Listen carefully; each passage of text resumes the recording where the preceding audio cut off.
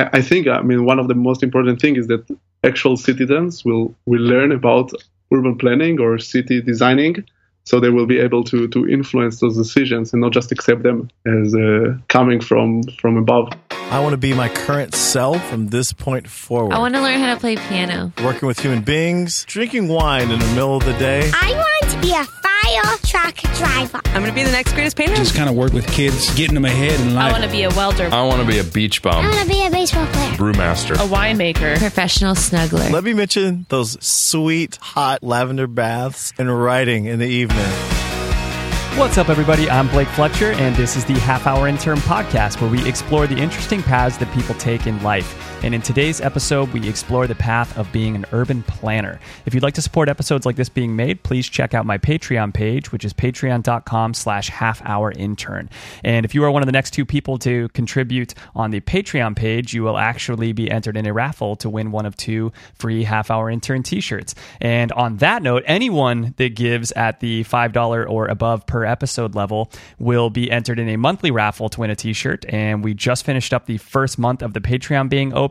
And so the first monthly winner is Janelle Swanson. So Janelle, you will be getting a shirt in the mail here very soon from yours truly. So on to today's episode. If you guys have ever wondered like how it is that your city or neighborhood or whatever it is got designed the way that it is, it's all thanks to urban planners and urban planning. So I have Lior on the show who lives in the Netherlands, who is from Israel, and he has a very interesting and awesome perspective on urban planning because the city that he does urban planning for in the Netherlands is called Groningen, and which is probably not the correct way to pronounce it. You'll hear him say it in the episode. He says it much more properly than I do.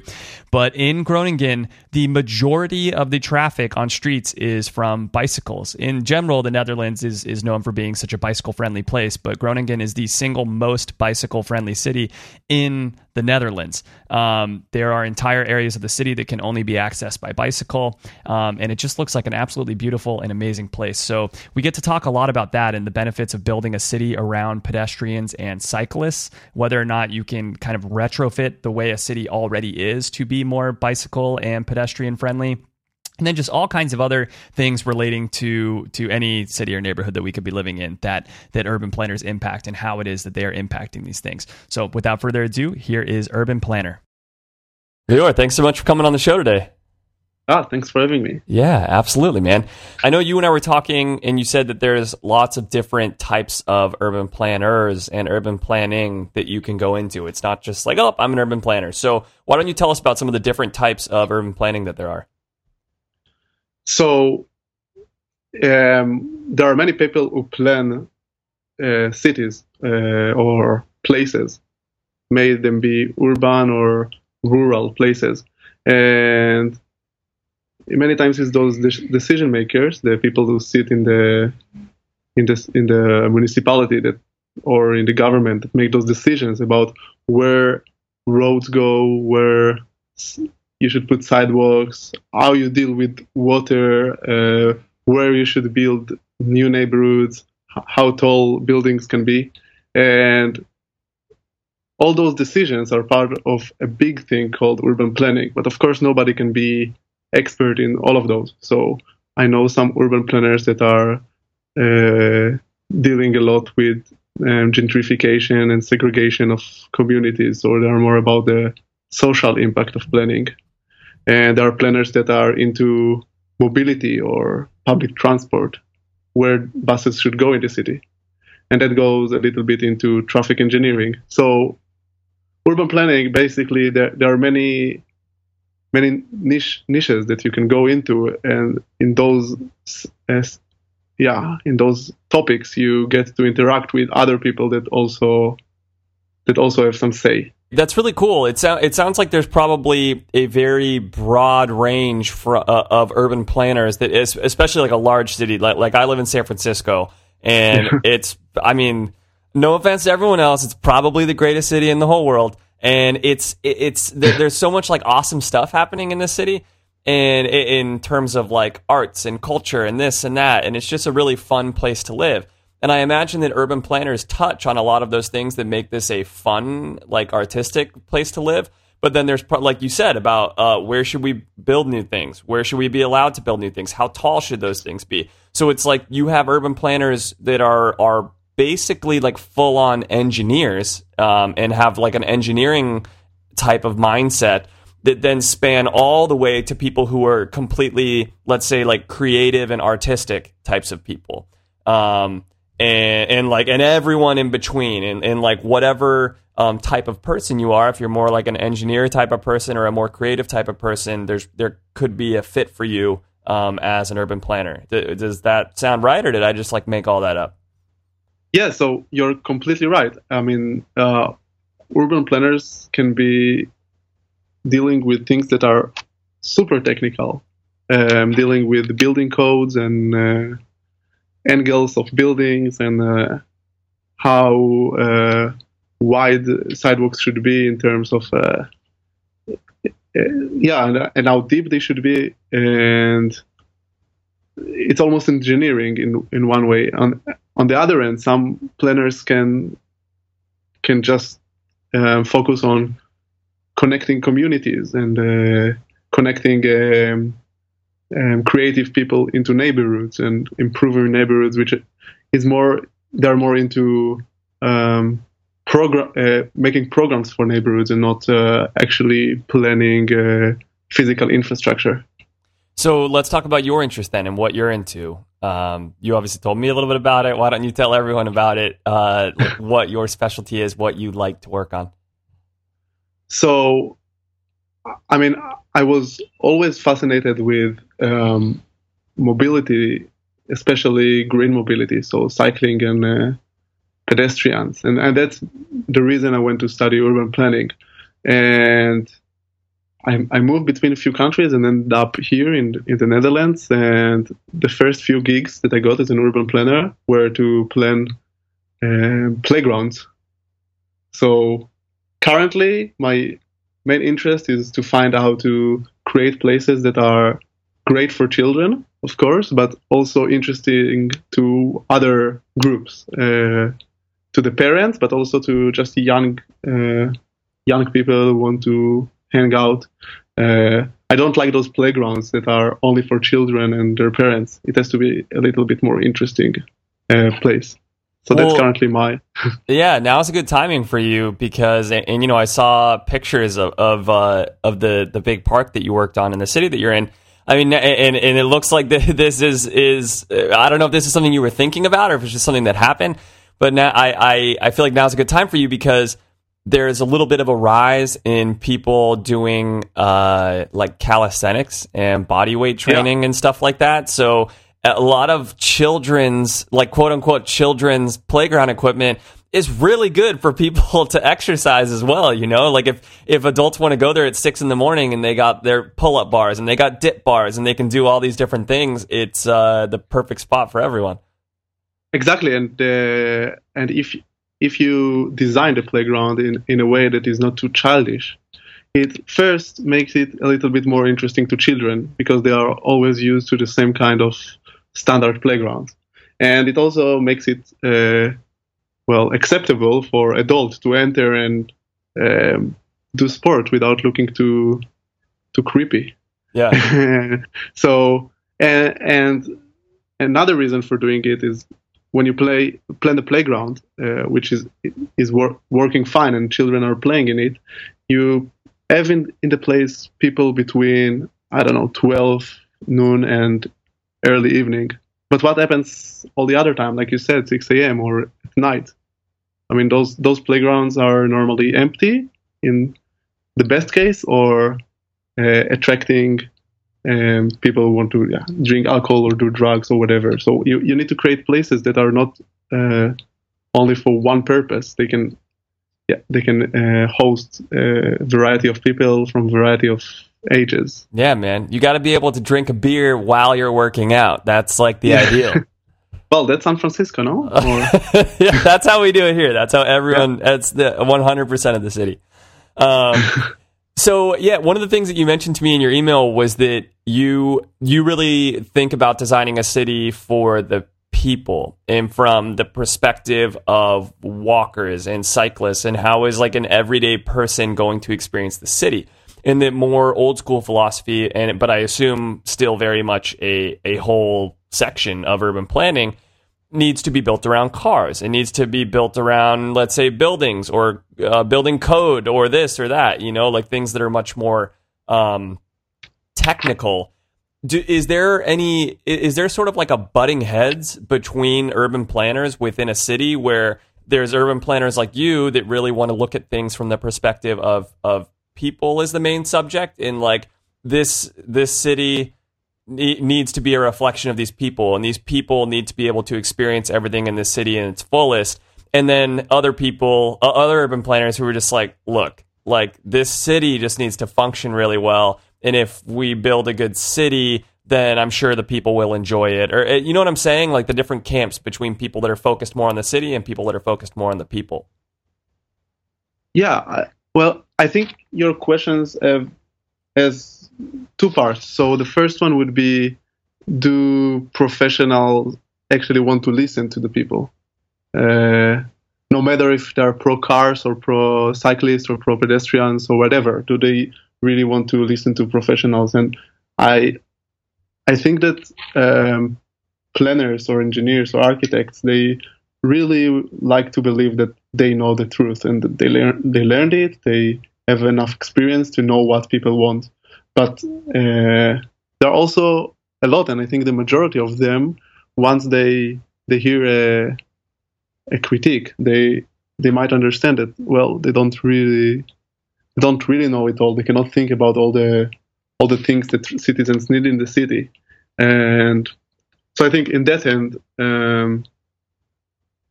there are planners that think that, they got the attitude of they know all and they don't want to listen. And then regarding the old school, I would say that old school urban planning would be pedestrian friendly, because that's how we built cities for centuries.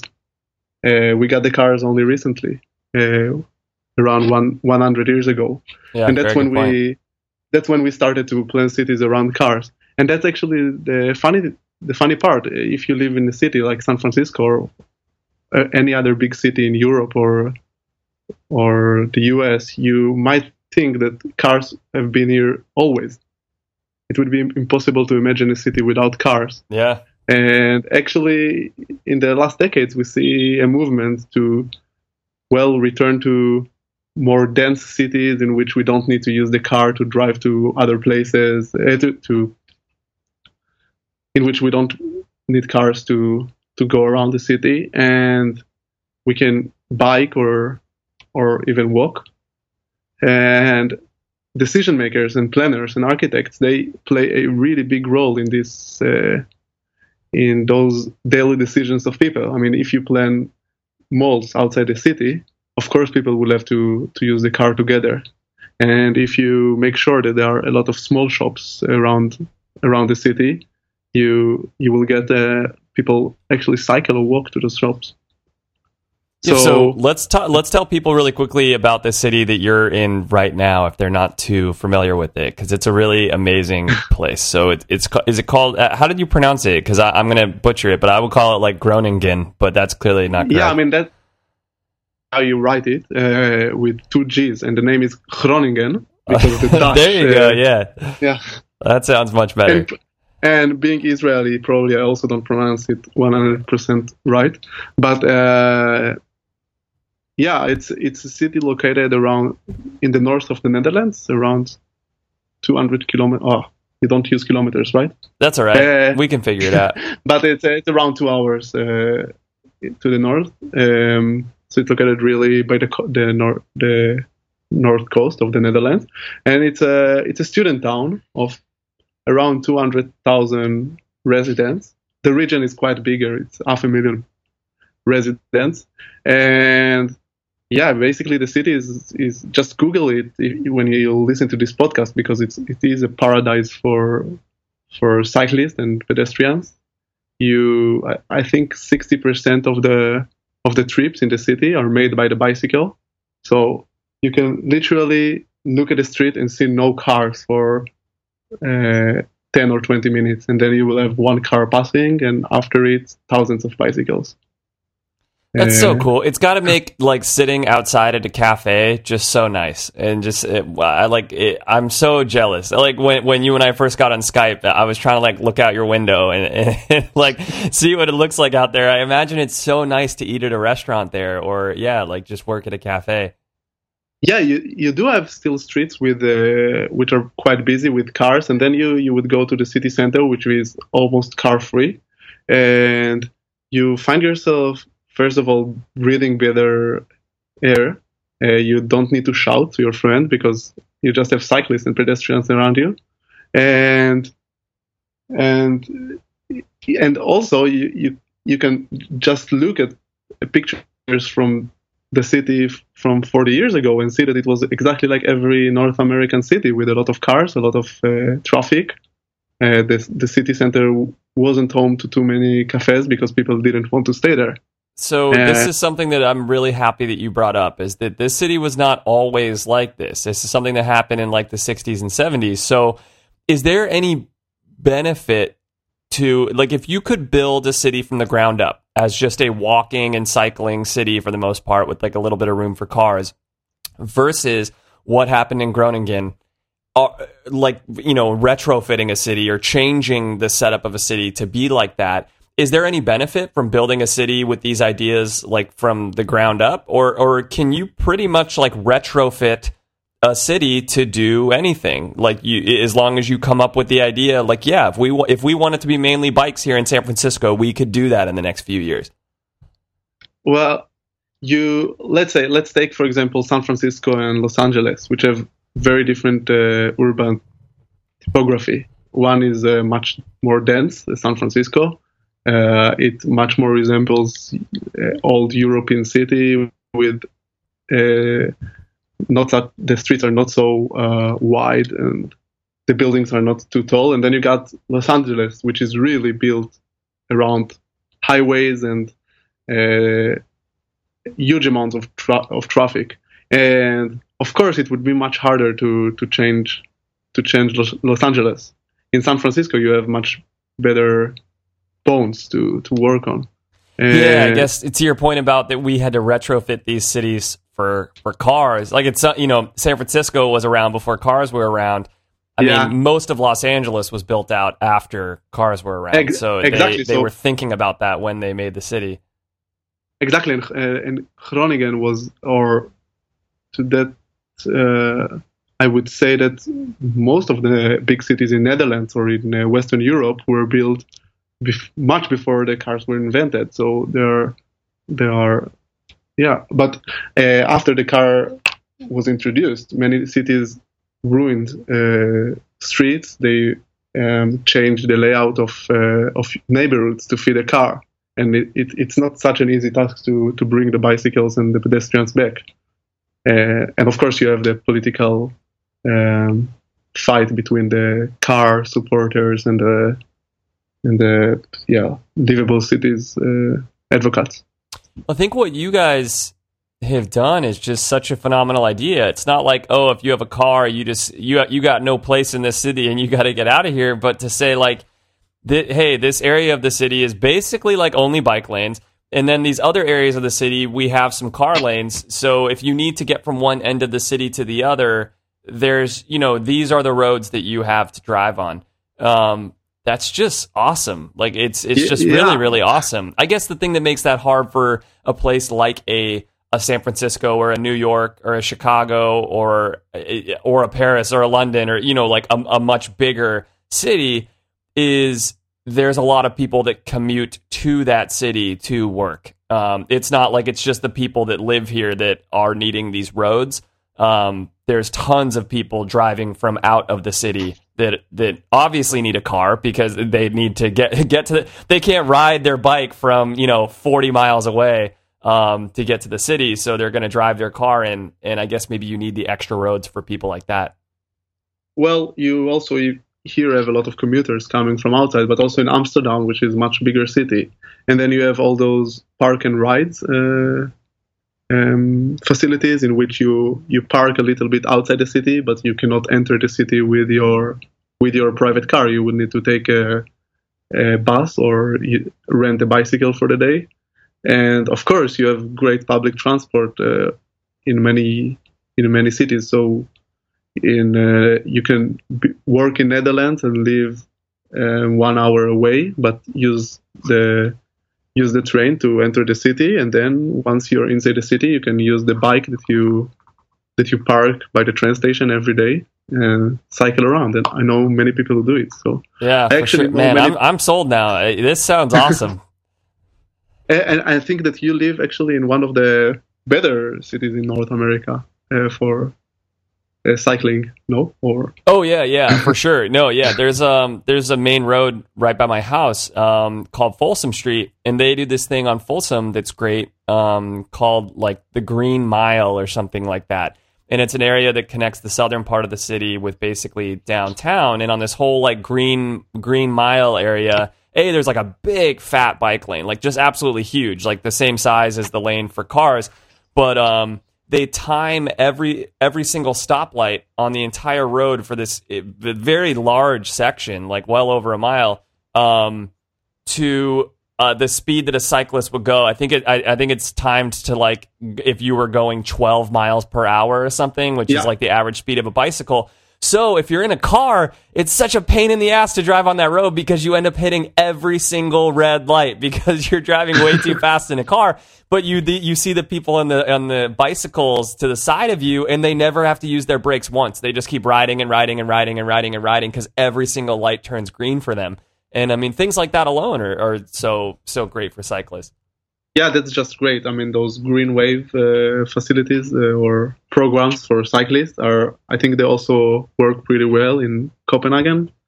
They just help daily commuters from outside the city make the choice to pick the bicycle rather than using the car to enter the city. Yeah, I mean, I guess that's the whole thing, right? Is it's not that people are that partial to their cars. I mean, maybe some people are, but a lot of people, it's just whatever's more convenient. And as long as you as a city can find ways to keep on stacking things in the favor of making walking and cycling more and more convenient, then more and more people will choose to do that. Exactly. I couldn't say it better. Yeah, and so these are the things that you're trying to do as an urban planner, basically, to bring it back to you and what you do. These are the things that you guys are trying to help, is to make it more convenient for people. Yeah, at least here, what I see around me in the Netherlands, this is for tens of years the main concern of planners.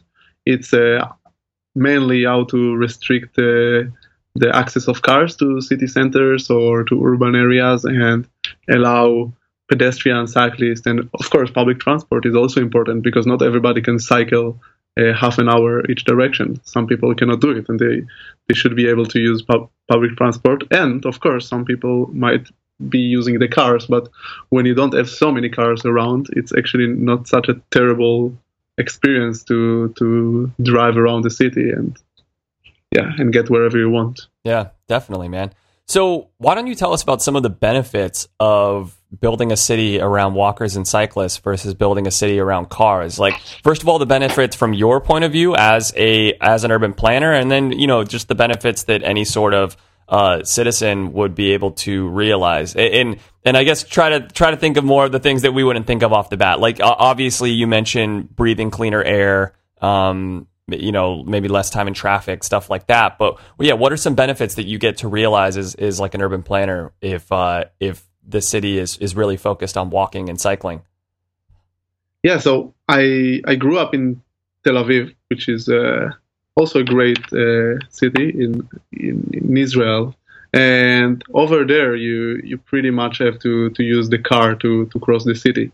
And I found myself driving the car quite a lot to work and to, even if I wanted to go out with friends, someone had to bring a car. And when I moved to Groningen, I started to cycle, and I just realized that I became a happier person. I mean, I have time to listen to podcasts on my headphones while cycling. I see other pedestrians' faces. You create eye contact with people in the morning. It just makes you happier, and also you start your day with exercise, and you don't feel that you sacrificed too much. If you live in cities that are not bike friendly, only the people that are really into cycling would do it, and then you would see them wearing all the gear and the special cycling outfit, and they will have to take a shower when they get to work because they really spend a lot of energy trying to get their way around the city. But if very good point. If it's something normal in the city, like in many Dutch cities or Danish cities, or even now, I know that some Canadian cities and American cities are going for that. It's just a normal thing. You do it without even thinking about it. It's just no-brainer. So I think it made my commutes much better. Another thing that I would say as a planner or someone that thinks a lot about cities is that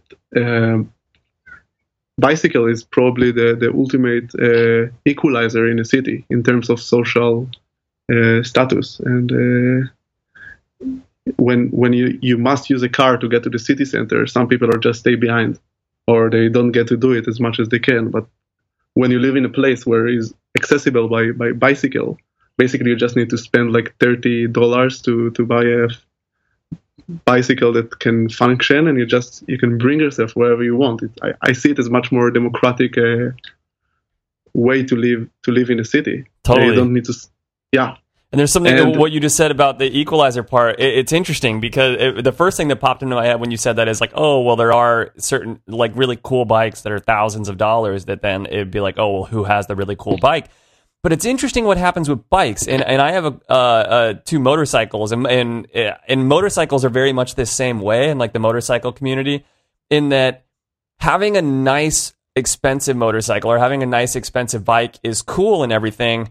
But it's no more cool than having like a cheap shitty motorcycle or a cheap shitty bicycle. Like when somebody pulls up with like this cheap shitty motorcycle that they work on a lot and stuff, it's equally a talking point. It's equally like, oh, hey, there's like this cool thing that this person's using. It's not like, versus if somebody pulls up in like a cheap shitty car, I don't know, like there's nothing really cool about that. You know, it's not like, hey, cool for you. You're driving like a 1982 Toyota Corolla. That's awesome. But if someone's riding around some like 1982 crummy bicycle that they're like managing to get to work still, and they're putting a lot of work into this bike to get it to run properly, you're like happy for them. And it's still like this cool point of pride in and of itself. Yeah. And also, as part of the equalizer part, why should people buy those very expensive fixie bikes just to be able to go around the cities? If your bicycle infrastructure is good enough, and the lanes are wide enough, and the traffic lights are working, like you said in Los Angeles, you can use really, really, really cheap bikes. I mean, I think my first bike that I bought when I moved here was around 20 euros, which would be probably like $22 or something, and they would just work perfectly. And I think I read in a book by an American that moved to Amsterdam. I think the name of the book was In the City of Bikes by Pete Jordan. When he moved to Amsterdam, he saw so many bikes, but he realized that even managers or politicians are cycling very, very poor bikes. But as long as it works, it works. Yeah. So I even see some ministers cycling with really old bikes, and it's completely fine. That's awesome, man. So, all right, let's try to move away, because so far, which I love, and now I like really want to go out and ride my bike. So far this episode has just been like a huge love letter to bicycles. So let's talk a little bit more about urban planning and what you do as an urban planner. So you, Lior, are a consultant. You don't work for the city. Talk about the differences there in terms of, I guess, first of all, like the choice to be a consultant versus working for the city, and the career paths for someone that was going to be an urban planner. Yeah, so as I said before, I'm not because I'm not Dutch. Also, my Dutch is not very good. So when I finished my studies, I just decided that I couldn't get a job at the local government in the Netherlands because I didn't speak Dutch, and I had my kind of platform, my blog with a friend, with Sasha Benes, which I started. And we just decided that, we might just try to do some projects to different municipalities around the world. I mean, we both lived in few countries, and we speak different languages, so we felt that we can share our experiences from living in different cities around Europe. And that's how it started. And when I got my first project, since then it just kept rolling. So I got my first project that came out of being an intern at the local municipality, and from there it just rolled on. So now I don't see a reason to be an employee, because I get to work in different places on different projects, and of course I don't have a boss. Yeah, and theoretically the pay should be able to be better. What is the pay like if you know what is the pay like for an employee of the city? I'm sure it's not like fantastic as an urban planner. And then what is I imagine do you get paid hourly or do you get paid per project? Yeah, so regarding a normal worker at the municipality, so in the Netherlands, I would say if you're a real starter, you would start with, and you have only a bachelor degree, you would probably get around 2,000 euros a month, which is $2,200 US. Yeah, so like $30,000 a year. Yeah, even less, right? 25 or something. Yeah, but my math is not so good. But I think that and Netherlands is much cheaper than San Francisco. You also need to remember that. And as a freelancer, I mainly work per hour, and I make much more money per hour. But of course, I cannot fill up all my hours with work, so I end up doing probably better than I would have done. I'm sure that better than I would have done as an employee. But of course, I also need to deal with running the company and the times when you don't have a project going, just like freaking out, like, God, when am I going to get my next project? Exactly. A lot about having your own company or being a freelancer is in this field is basically marketing or finding more projects, and suddenly you get requests for 2 projects at the same time, and you cannot do it. So it's always either not enough or too much, but it's great. Yeah. Cool, man. Lior, let's talk about where this all goes in the future. So first of all, is there a future for like tech and urban planning to kind of coexist? I read an article that you sent me that talked about traffic light, and this is something that I guess Groningen is going to be doing here soon, that having traffic lights with rain sensors in them to give quicker priority to cyclists on like a wet day when it's raining, and having like heated cycle paths so that way the cyclist won't slip when there's frost. I guess talk about other ways that you think the future and technology is going to impact urban planning. Yeah, I'm sure that the self-driving cars will have a big effect. I'm not sure what I think about it. I don't know if we will end up having much more cars on our streets, but you can already see that some cities are going through approving self-driving cars. So this is a big change. And another change is the sharing economy, services like Uber or Airbnb that's really changed the way our cities are functioning. I mean, a lot of apartments are empty now because they are only used for renting to tourists using Airbnb, and it's changing the way we need to plan facilities in the cities. And I mean, if a neighborhood is only home to Airbnb apartments, then schools are empty in the neighborhood, and the facilities you need to provide to that neighborhood are much different. And it's all things that planners and decision makers need to think about. Yeah, good point, man. So, Lior, let's wind this thing down and let's talk about a couple things here. One is what do you think the coolest city that you've ever been to is, and why? And obviously, we're going to exclude Groningen from this list because you obviously thought that place was so cool that you wanted to move there so you could work there. So, not including Groningen, what's the coolest place you've ever been to and why? And not including San Francisco, which I also think is great, but you live there, so we want to. I love that you said that, though. That is so great.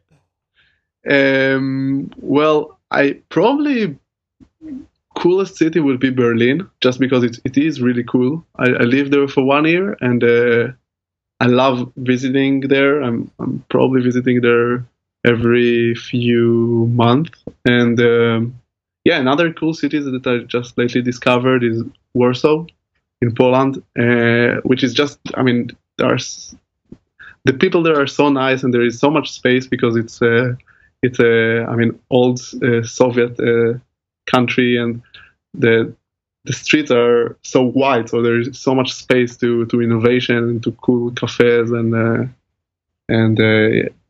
creative places. So those are probably my two favorite lately. But it's changing all the time. Dude, that's awesome. I've never heard someone mention Warsaw. I will definitely have to try to visit one day. That sounds cool. Yeah, it is upcoming, and some people call it the new Berlin. So cool. All right, Lior, let's finish this thing off with what are things that if we're walking around our own cities or our own towns that we live in, things that we can kind of like notice or keep an eye out for in terms of things that someone like you probably had their hands on in making those decisions? So probably if you walk in city centers and you would just look at the way the street is divided, how wide is the road and the sidewalk, and is there a bicycle lane or not? And I mean, always keep in mind that people have spent probably months and months to plan it, but also be critical. I mean, if you see a narrow street, but still there are 3 lanes of cars in there, you should probably complain about it or try to change it if you're against it. And I think, I mean, one of the most important things is that actual citizens will learn about urban planning or city designing, so they will be able to influence those decisions and not just accept them as coming from above. Wow, that's a really good point. So we can influence our own cities. We can get in touch with our city hall and try to make these changes. Yeah, I mean, knowledge is the best way. I mean, if you come and if you're educated enough about those topics, professionals won't be able to just put you off by saying, "Oh no, you don't get it." It's not rocket science. Yeah, totally. I'm just gonna go to my city hall and be like, "Look, Lior told me so. So you need to make more bicycles everywhere." I hope it will work. Cool, man. Well, Lior, thank you so much for coming on the show and for doing this in such different time zones and everything. I really appreciate everything that you taught us. Yeah, and great for inviting me, and I will keep listening to your podcast. It's really, really great. Hey everyone, it's Blake. I hope you all enjoyed the episode with Lior and learned something new about the city that you live in. If you did enjoy the episode, I would appreciate it so much if you left a review for Half Hour Intern on iTunes. Just search for the show title and click Write a Review, and you can leave a review from there. I would really appreciate it. Thanks so much, guys. Take care.